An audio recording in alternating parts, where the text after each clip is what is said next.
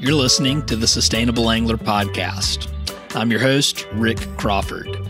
So first off, Happy New Year, everyone. And I wanted to get 2020 kicked off with a live recording of the Sustainable Business panel discussion that I moderated at IFTD. That's the International Fly Tackle Dealer Show from October of 2019 out in Denver, Colorado.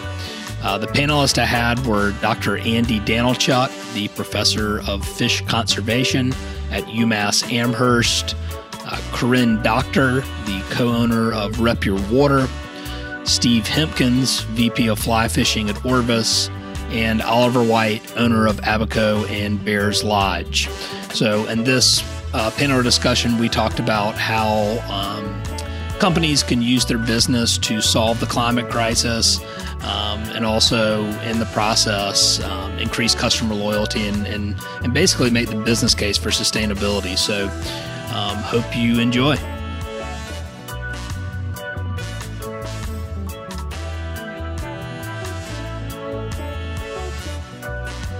This episode of The Sustainable Angler is brought to you by Emerger Strategies, a sustainable business consultancy that improves the social, environmental, and economic bottom lines of your business. Profit sustainably.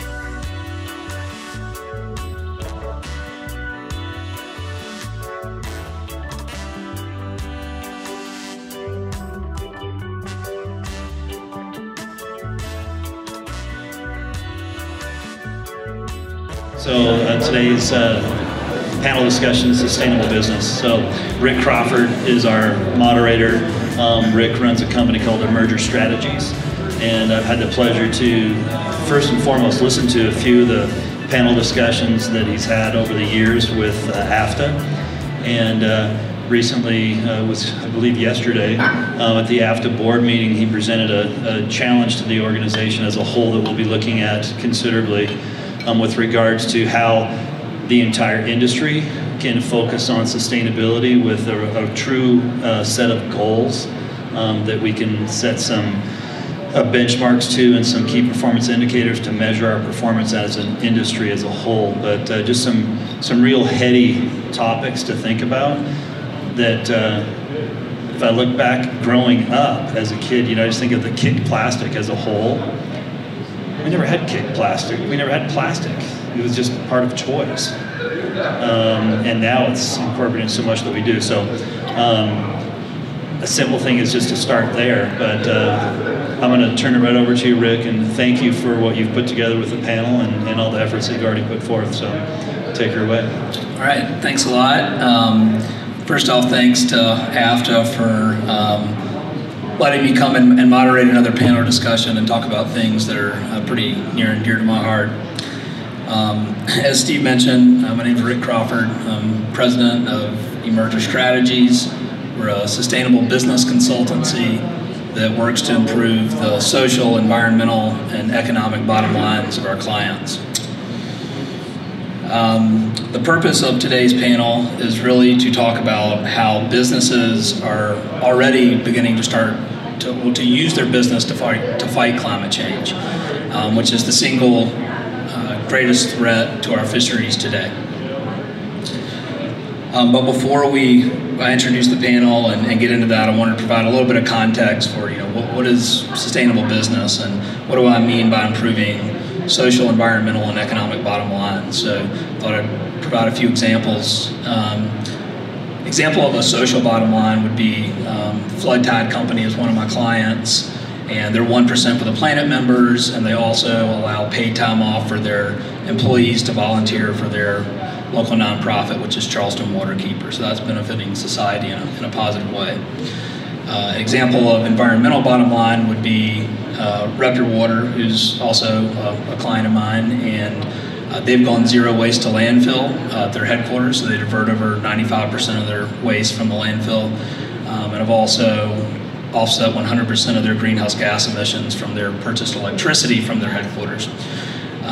So the next question is, well, how does that translate into affecting your economic bottom line? And the way that it does translate is in the form of cost reductions in the form of increased sales and also in the form of customer loyalty, which is a major KPI as we're starting to see some trends towards that, and I'll talk a little bit about that. So overall trends that we're seeing, climate change, our oceans are warming and they're becoming more acidic. This is bad for all marine species. On the freshwater front, we're seeing less snowpack and warmer stream temperatures, which is putting stress on all cold water species. But we're also seeing a trend and a growing number of conscious consumers. So they want to buy and support brands that align with their values. And we're also starting to see the very beginning of, I think it was going to be a carbon neutrality movement. As we know that climate change is affecting our fisheries. Right now there's over 42 brands in the outdoor industry that have made a commitment to going carbon neutral. So those are some just overall trends that we're starting to see and sort of frame the context of this conversation. So I will introduce our panelists. I've got Dr. Andy Danylchuk, who's the professor of fish conservation at UMASS Amherst. I've got Corinne Doctor, the co-owner of Rupture Water, Steve Hemkens, VP of Fly Fishing at Orvis, and Oliver White, owner of Abaco and Bair's Lodge. So appreciate y'all being here today.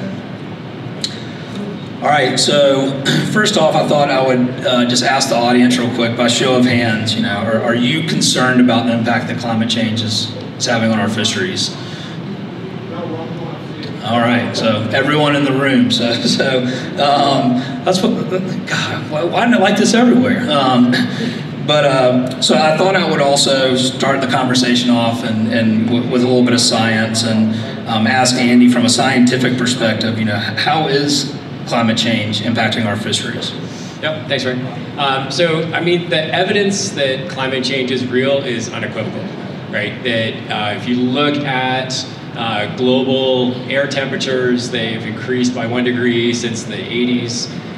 If we look at carbon emissions, they continue to rise past a baseline that has been level for millennia until like the Industrial Revolution. And so things are warming at a very fast rate, not only air temperature, but water temperatures. And also tied with climate change, it's not just about warming, it's about extremes. It's about extreme droughts, it's about extreme flood events, it's about bigger hurricanes, bigger storms, and also about sea level rise. So it's all these things mixed together. It's not just, and I think we get trapped sometimes because I think outside of this room and a lot of things that we teach our kids, it's like global warming, it's warming, it's warming. It's not just warming. Yes, it's warming, but there are other things that are happening. From a fish's perspective, 99.9% of the fish are ectotherms. They're a product of their environment and temperature. Fish need water to live in, and their metabolism is tied to water temperatures. So as water temperature increases, the metabolic costs increase, and thinking about what we do as anglers, we also try to catch them and they do get stressed out. So water temperature plays a big role in terms of thinking about how fish are responding to climate change. Thinking about the extreme events that we're trying to kind of combat and deal with in terms of things that are happening on the landscape or the seascape, that it's a very daunting issue, but it's one that we can chip away at in terms of individual behaviors, whether it's about how we practice catch and release, or how we make decisions about how we vote, or how we kick plastic, and how we modify our behaviors. So from a science perspective, it's there. Like, we know climate change is happening. I know they're the climate change deniers. They're the ones that also think that the Earth is flat. And and I think that because of the evidence being there, that I think we as an industry have to take an evidence-based approach and think about how we can work within our little nodes and as individuals, as parts of networks in terms of our fishery, and as part of a broader community that includes the industry. And because recreational anglers look towards the industry for social norms, that I think that's why it's important that companies get on board. So I know that's a little bit beyond the science, but we have to embrace the science in order to positively affect change, and have that common language and that common voice behind the movement that climate change is real and that there are some things that we can do right now, and also how that can have a cascading effect on the future. So. All right, and so just as something you mentioned about the science that is interesting, do you have any thoughts on how we can advance the topic of science behind climate change? Because it seems to be that even though it's abundantly clear with the science, we still have people who are willing to say that they're not believing it. Yeah, so an approach I often take if I'm presenting in an audience where there are a lot of climate change deniers, I'm like, so do you acknowledge that things are warming? Yes. Do you acknowledge that things are getting more severe? Yeah, things are getting more severe. Do you acknowledge that, well, like even if it's not, in your mind, not human generated, there's still these things that are changing that we have to adapt to? Because we all have to be able to get and sit in the room to have the conversation as opposed to being polarized, right? And I think that what I see from, in terms of the scientific evidence, sure, there are, climactic cycles that happened over, millennia, but not an uptake like we've seen in terms of temperature, not an uptake that we've seen in, sea level rise, and carbon emissions. I think that evidence is there. And so, yes, there are deniers, but it's also about the critical mass, right? And I think we need to form that critical mass. Awesome. All right, so switching over to Oliver, you've guided all over the world. You have recently experienced a severe hurricane on Abaco. But I guess my question is, aside from Abaco, are you seeing, or have you witnessed firsthand experience of climate change effects on fisheries? Yeah, of course, right?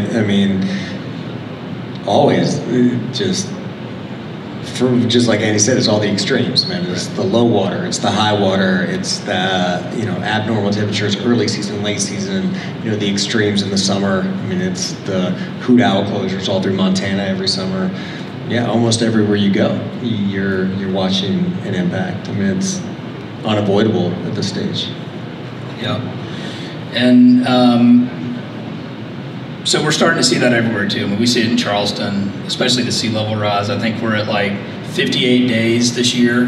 It flooded in Charleston, which is pretty significant increase compared to historic lows. So I think everyone's starting to see that. But from a business perspective, I wanted to ask Steve, what are some of the biggest risks that you see that businesses face by not acting on climate? Well, obviously, if the fish can't live, the overall long-term viability of our sport, we can adapt and go fish for other things, but we've really built this industry around certain species that we all like to chase and that we're projecting to our customers, and so I don't think it's overly dramatic to say that the trajectory that we're on is going to be really challenging for many of us that work in the business of providing tackle, providing experiences from an outfitting perspective, as it becomes more difficult for species to adapt if their kind of ranges get reduced, and that is going to have an impact, because at the end of the day, kind of the tug is the drug, and there are a lot of other ways that people can go have an experience outside, and the fish are a really critical part of the whole experience. Yeah, and you mentioned some of the challenges, and are y'all seeing? I guess Corinne, I'll ask you. Are y'all facing challenges in communicating climate change with your customers, and would you say that your customers care? I would say, because of the way we've positioned ourselves of being very conservation and sustainable focused, if one of our customers has pushback, they shouldn't be our customer. And I'm very comfortable saying, if we're not on the same page with this, then we shouldn't be in business together. And that even goes for a direct customer. So we use our marketing platforms not just to communicate, we want you to buy our products, but also these are our conservation partners. These are initiatives that we believe in.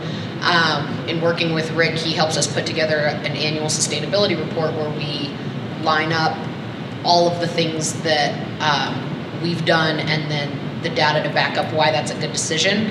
And we send that out to every single one of our customers via email, and people read it and they write back and they say, I kind of knew you guys cared about conservation and all of that, but I had no idea how much.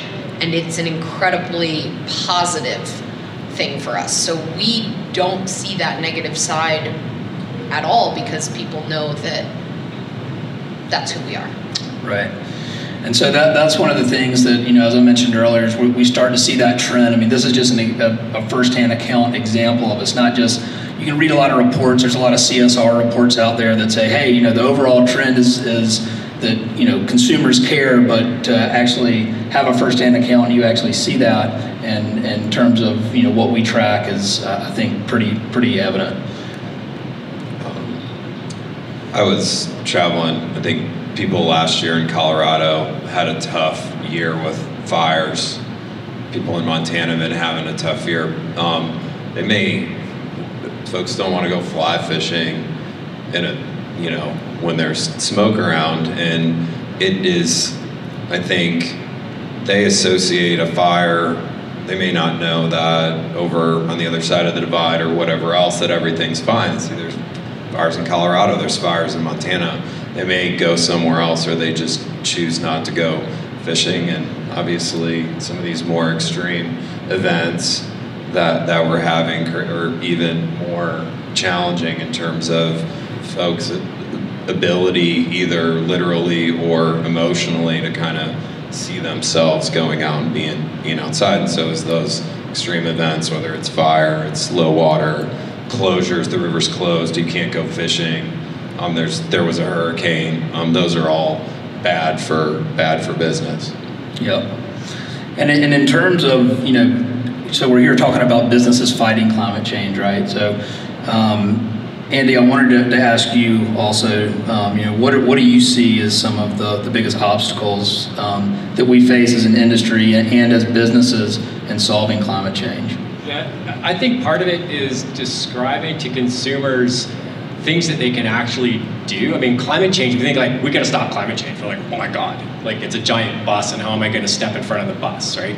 And I think as individuals, as the industry, to think about small little tangible things that people can do in terms of how they vote, how they use their dollars, how they make decisions is important. And and we see this in terms of like, compact fluorescents or LEDs or whatever in people's homes. They're already understanding that they can make sustainable decisions that affect their bottom line at home. So the same thing has to happen, I think, in terms of the fishing industry and other industries too, and like providing ways that people can be sort of these catalysts for change in terms of their personal responsibilities of what they do on a daily basis, and also then how they make decisions about who they buy from or who they vote for, and not make it sound as if it's something that's so daunting that you end up breeding the sense of apathy. Climate change is so big. Well, what am I going to do? What's my role in this? I can't stop climate change. It's all depends on government regulations or other things that there's part of that sort of like that introspectiveness, like living that examined life. It's tough, right? My example is like when my in-laws come and visit, like I end up going and fishing cardboard out of the garbage bag, right? Because they recycle at home and they know where their recycling bin is home, but they don't know where their recycling bin is in my house. So I go and I open the garbage and I'm like, okay, well that has to go in the recycling. And I don't call them out on it, I just go and do it. I clean up the mess, right? And I help take out that personal responsibility. And I think part of it's putting the putting the weight back on the industry a little bit as setting a really good example, but providing these tangible ways that anglers, people that the consumers can make a difference and make it apparent, and also even be able to calculate, how much of a change in their behavior is going to mean, a positive effect towards fighting climate change, or making sure that, it turns back to ultimately preserve their experience when they're on the river or on the flats. All right, thanks for that. And can I piggyback on that? Yeah, please do. I love hearing that from you too, because that's one thing that I preach to all my friends that have nothing to do with a really outdoorsy lifestyle is think about what change you can make. And sometimes I need to tell them one thing they can do, but it's little things. It's don't use Ziploc bags, get reusable ones. And it seems so simple to those of us who interact with that every day. But having really tangible, this is the one little piece you can do. And sometimes it's dumpster diving. I do a lot of that myself. But my father-in-law lives with me, so I do lecture him. I still lecture my in-laws. Oh, yeah, about his trash habits. But it's having those really tangible things, and you have to just look at your situation of what you can do. We lease our facility, so we can't put solar panels like our friends at Anglers All did here in Denver. But we can go carbon neutral by purchasing renewable energy certificates. And so you just kind of have to look at what it is that you can do, check it off the list, pass it on, make sure everybody else is doing it, because you need something that you feel like you're making a difference, and it will. And I think we've lost that whole sentiment that one person can make a difference. Well, one person can make a difference if lots of other people are also having that mentality, right? And then all of a sudden you've got that critical mass for change. And I think that, it comes up when we have these big daunting issues like climate change, right? It's huge. And it seems like that it's that big elephant in the room that we're never going to move. But we can't, we lose the fight if all of a sudden we don't provide people with enough resources that it breeds that sense of apathy, right? And I get this from my students. I teach 140 students every fall in fish conservation. And the way I have the course structured, it's like the first module is all about fish plus water, like how did that all work? And the second module is adding humans, and it's super depressing. It's about commercial fishing and recreational fishing and pollution and invasive species and all that stuff. And after that module, all the students are like, how can you still do this? This sucks. I'm so depressed. Like, humans are really nasty on the planet and we're screwing things up. And then the third module is all about solutions for sustainability. It's like, here's how we can make incremental changes. Here are case studies. Here's our examples. And by the end, they realize that, even if they walk away from the course and they never do anything with fish conservation ever again, they realize that how they make a single decision about who they vote for or what they buy or how they interface with nature, that's going to be a positive, right?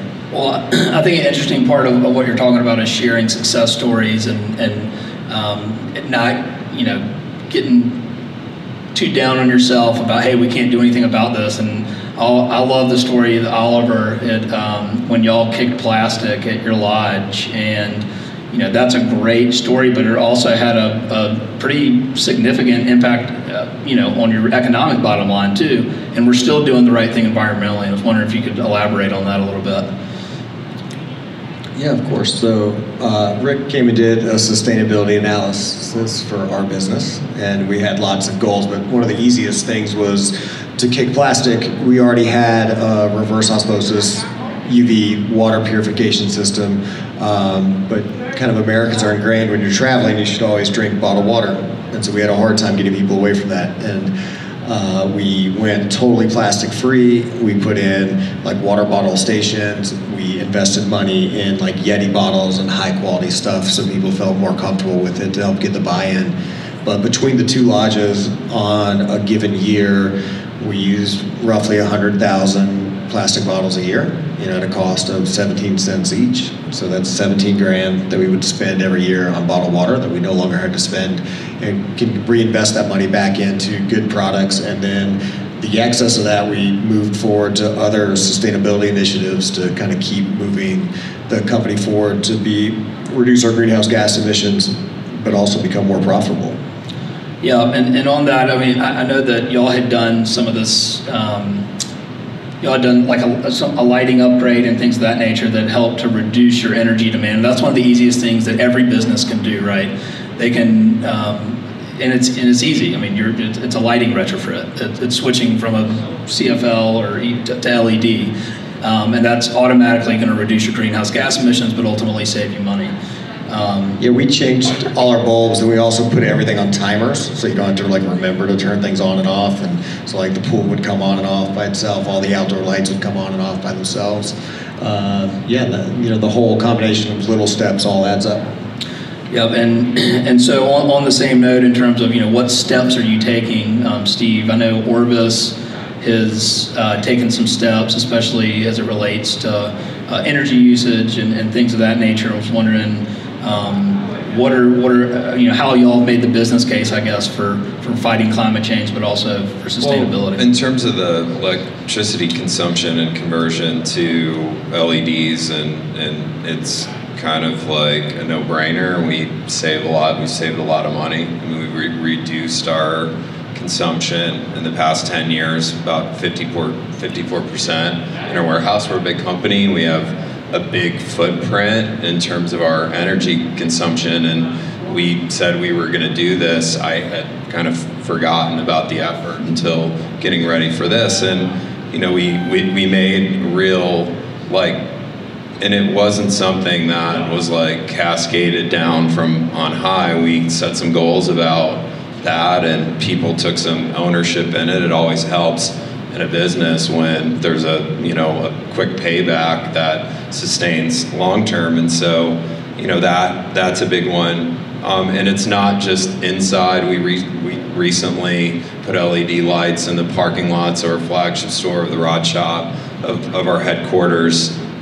We have some solar panels on our roof. It only accounts for about 10% of our consumption for that building, but all that adds up in terms of hundreds of thousands of kilowatt hours per year that are saved in terms of consumption, and then that translates to money that we would have spent otherwise that we can do towards other things. And so to build on what Oliver said, I think you need to set some goals and then work towards those goals, measure against them. Not necessarily identifying easy wins, but things that people can wrap their head around, because success engenders buy-in engenders momentum and pride of ownership. And Kick Plastic is an area where we had a lot of success. We worked with Costa to launch Kick Plastic within the outfitting community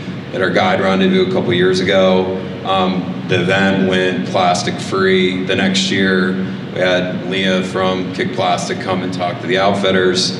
And last week I was in Montana with pro outfitters bird hunting, and the entire lodge is plastic free.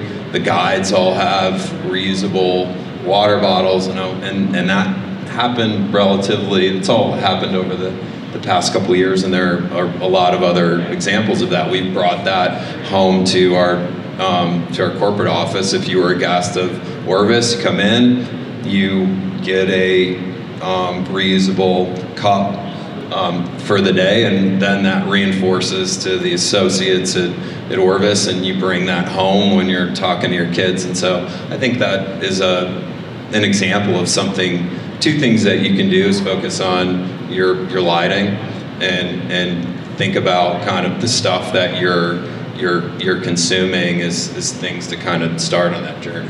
Yeah, and I agree, and I think it's grabbing that low-hanging fruit in terms of, hey, what can we do right now? And that's something that I always recommend with any clients is you want to start with what you can control first, right? Because if I was to tell you right now, hey everyone, you're going to dive deep into your supply chain tomorrow, you would be completely freaked out.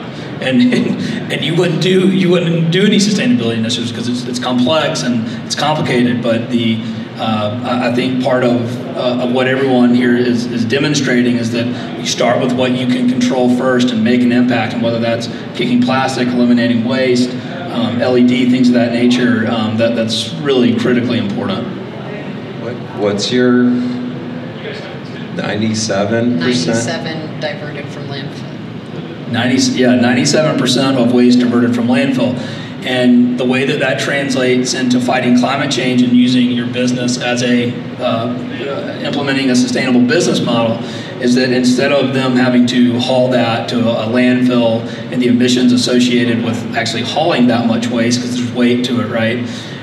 They're refusing it at the beginning, they're composting, they're recycling.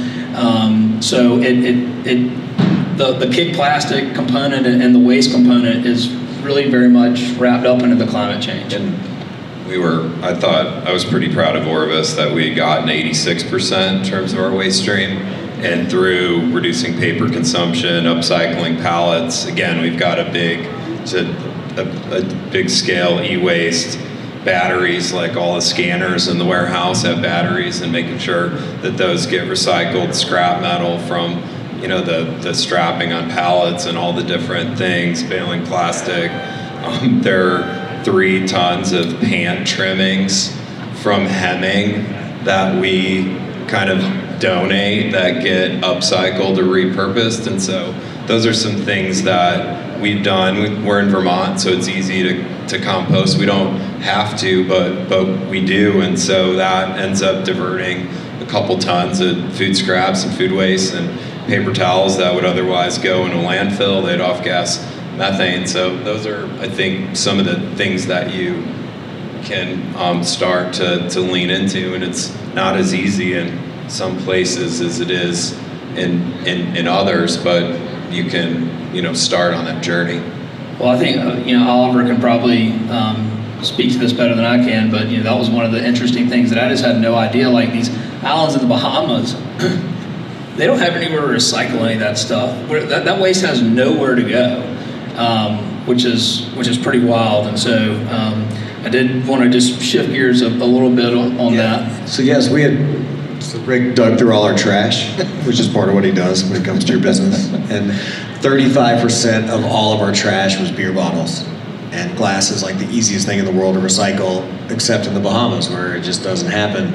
And it took me about 18 months, but I got, there's 2 breweries in the Bahamas, and I got one of them to agree to send a container to Abaco, and they were going to let me fill the container with my empty bottles for the whole year, and then ship it back in the exchange for me doing all of my business for them with them, and like not buying the other beer. And so we had all that set up pre-hurricane. But like just a simple conversation like that with a brewery locally who is willing to make the initiative, cuts our trash emission by 35%, with really simple things of, just a conversation with your local business partners of what you can do.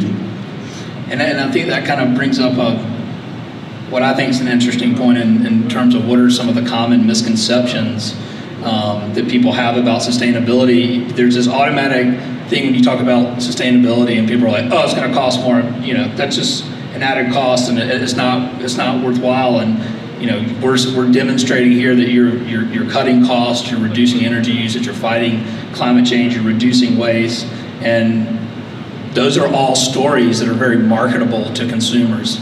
That when you tell that story, it resonates with them, and they want to stay more loyal to your brand. And we've certainly seen that with Reputable Water too. Yeah. I also think it even goes down to like thinking about that the land and the water is all connected, right? Water flows downhill. And so thinking about what even happens on the land in terms of food production, where you're sourcing your food, if you've got a cafeteria in your factory or whatever, where you're sourcing that food coming, where can you grow some of it even seasonally? Can you use drip irrigation and capture rainwater? I mean, that was one thing. I lived in the Bahamas for 10 years, and it took a long time for us to shift away. We built buildings and we built cisterns underneath, so we captured rainwater, but we went into the communities and people were drifting away from using cisterns and going to the town water because it was a status symbol. was like, well, we don't need cisterns anymore because now we can tap into the RO plant. Well, whereas actually the opposite's better, right? If you can capture that cistern and save some of your own water, then you can use that for irrigation. And I think that goes into like reminding people where there is that interconnection between what goes on in the water, what goes on land, and even some of the basic decisions of where we get our food from and how that ties into things that happen. These companies have big footprints. And thinking about the subtle things that we can demonstrate that other people can kind of pick up on.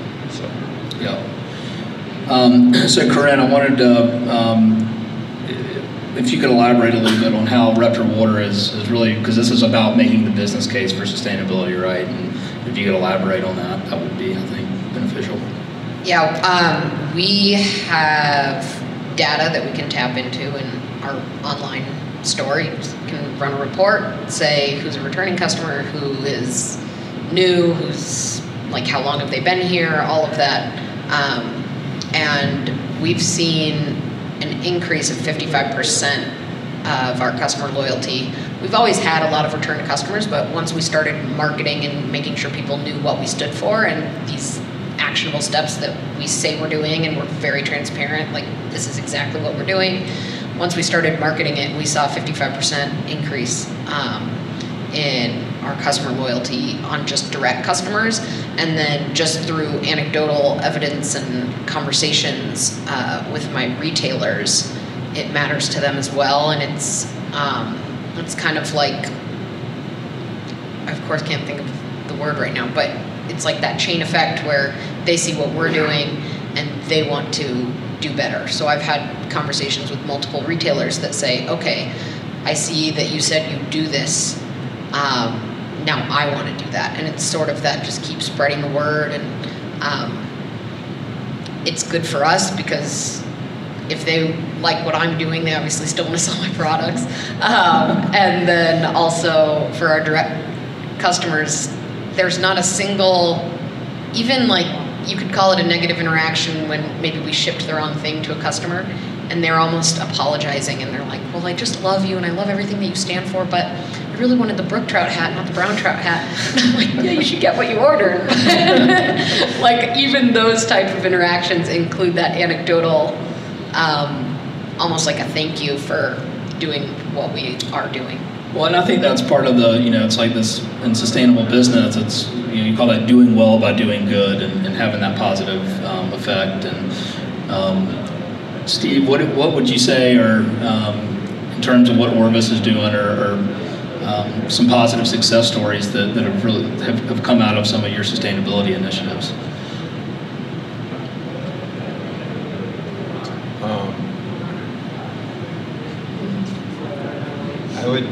I would say in terms of like we're relatively early on in our sustainability journey. I think the fact that we're continuing to own kind of our footprint, yep, and that we've made real progress and are making progress from an energy efficiency and waste stream perspective. Yep. Like I'm really excited about this next chapter for Orvis, where we're focused more on our supply chain.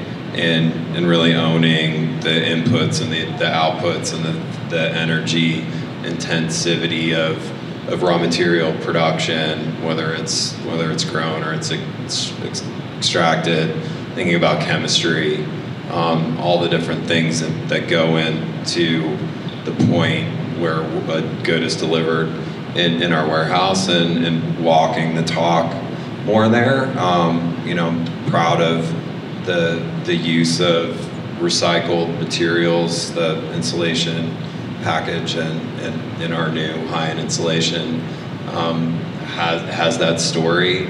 It's not an end in itself. Sure. The production of the original material use resources, but it's at least prolonged. Instead of being linear from kind of coming out of the ground and going back in the ground, it at least has some circularity and a longer life. Yeah, and I think that's probably the biggest takeaway that in working with clients is to understand that this is not a flip the switch deal. So it's not like, hey, well, we signed up and we're going to be sustainable and we're going to do that, and at the end of the year we're going to have no impact. It's just that's not possible. It is absolutely a journey, and you start with grabbing the low-hanging fruits, and then you start incorporating things like recycled materials, start looking into your supply chain and your products. And the way that really affects climate change is you're not using virgin materials because there's embodied energy and there's embodied water and products. So when you use something that's recycled, that embodied energy hasn't gone to waste. You're not starting from something virgin. And so those are all positive steps from packaging. Packaging as well. Yeah, that's a big one.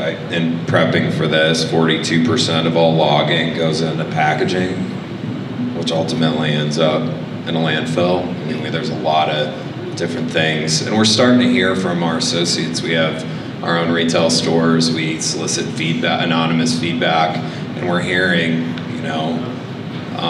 a discomfort or looking for us to think about how the goods are delivered to them, because they're taking all these shirts and stuff out of plastic bags, and then they go into a dump. They go into a trash bag, and then they go into a dumpster, and they aren't bailing that. They may not have municipal recycling for those sorts of things, and so those are some of the areas I think that we're focused on, and seeking either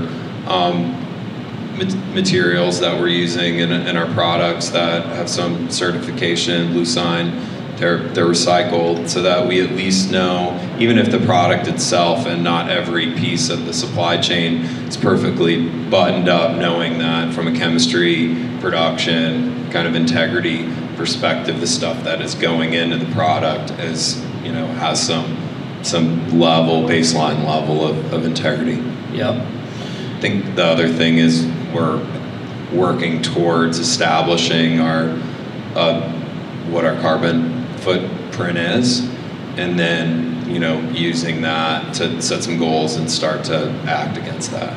Yeah, and that's the thing. When you're talking about setting carbon goals, like if you were to go carbon neutral, it's all about, if here's our goal, and this is no pun intended, this is what it's called, it's called backcasting, because then you're, okay, well, what steps do we need to take to achieve that end goal of going carbon neutral? And so all of these things add up, whether it's kicking plastic, whether it's reducing energy consumption, recycling,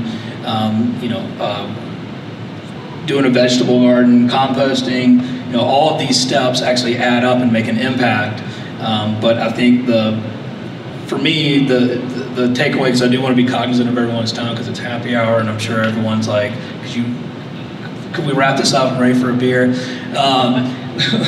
But I think that the takeaway for me anyway, and from what I'm hearing from what y'all have done, which I commend all of y'all for doing, is that it's not only the right thing to do, but there is a legitimate business case in the terms of cost savings, in the terms of customer loyalty, in the terms of mitigating risk. If you're a business in this industry, you have to mitigate the risk of your impact on climate change, but also using it to drive innovation, attracting and retaining talent at your companies. And those are the things that sustainable business models demonstrate time and time again, and I think you'll continue to see that. So I would like to thank everyone for your time today, for showing, hopefully demonstrating that sustainable business works.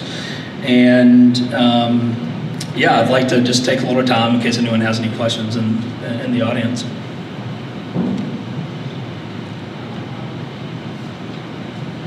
Chris, what are you doing? Can you repeat the question? He wants to know what we're doing packaging-wise. Yeah, so one thing is, because I crabbed enough, our main brim tap factory has switched all of their poly bags to recycled content. And one of the big problems, especially because we are a little guy, we don't have the Orvis footprint, is I have to just beg and beg and beg and beg and beg, and they're like, yeah, the minimums on that is 200,000 bags. And I'm like, well, I can't do that. But if the whole factory switches everything over, boom, like done, and that's a lot of other companies that are impacted on that. Rick and I have this conversation about polybags all the time, where it's a necessary evil right now.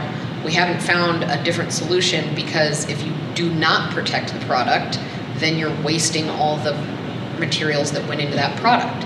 Like, I can't put a shirt in my dusty warehouse and expect someone to want it after sitting in dust forever, you know? So that's one thing. And then we also use all recycled void fill. So even we make glassware, and we use it's called green wrap or eco wrap. It's a recycled paper product that's supposed to mimic bubble wrap. So, like, I will find it in a recycled material, or I will make someone make it for me. But there are options available, and you're starting to see increasing numbers of options. Especially packaging's a big one, and whoever solves the polybag problem is going to make a boatload of money. Can I give a shout out to another company that's not even here? Eco Products are not Eco Products is great, but Eco Enclose is a packaging. It's a sustainable packaging company, and they're based here in Colorado. So we get all of our shipping, packaging from them, and void fill and all of that stuff. Cool. Eco Enclosed, so there's a solution if you're looking for packaging. Tell them Corinne sent you. No, I'm just kidding. All right, anything else?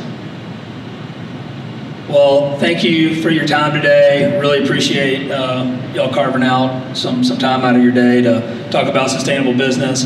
If you have any questions or would like to discuss how we can implement some sustainable solutions at your company, I'm happy to have that conversation with you. Thank you.